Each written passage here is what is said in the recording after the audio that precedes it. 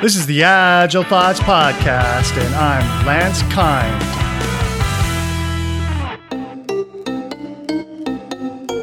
Developer intent and the Bible. In the pre-Gutenberg days, printing the Bible was done by teams of monks with a lot of handcrafted labor. Even the paper and ink had to be made. Many hands over 1 year were involved in the production of even a single Bible. Software development is the same way. IT shops range from having 4 to 100 developers working on the same application. With applications, the source code can be years older, sometimes even over 10 years old. So a developer who is asked to make a change needs to understand what is already there before making an alteration. The monks, although their job should have been easier as they were typically copying, had some trouble because of the drift of an evolving language and the metaphorical nature of the Bible. It wasn't easy to know what the original meaning was. Some IT shops have developers create a document that is supposed to document what the program does, but everyone knows that those documents aren't very accurate. At best, they work as a 10,000-foot map.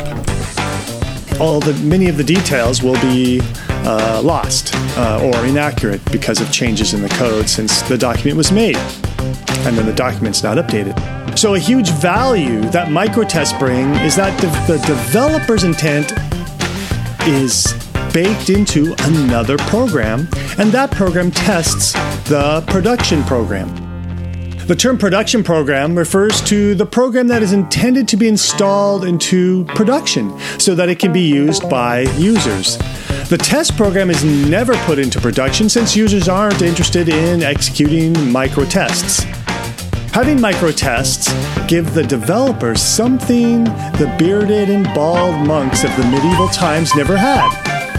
An automated check that raises a flag when the production program deviates from some past developer's intent. When a microtest fails, the developer then reevaluates her recent changes to the program and looks closely at both the test program and the production program to decide if the failing test needs an update or if her strategy is flawed. This is a huge advancement over the monks whose only recourse was to take a break, consult with others, and pray and ponder the matter.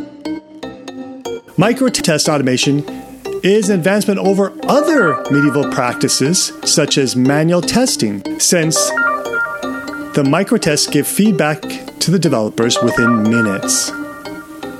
Now let's get busy and start creating them. Later in this series, we'll fill you in on situations that developers face which complicate doing test-driven development, TDD. Next episode, let's get the players on the field and find out why developers don't just do TDD.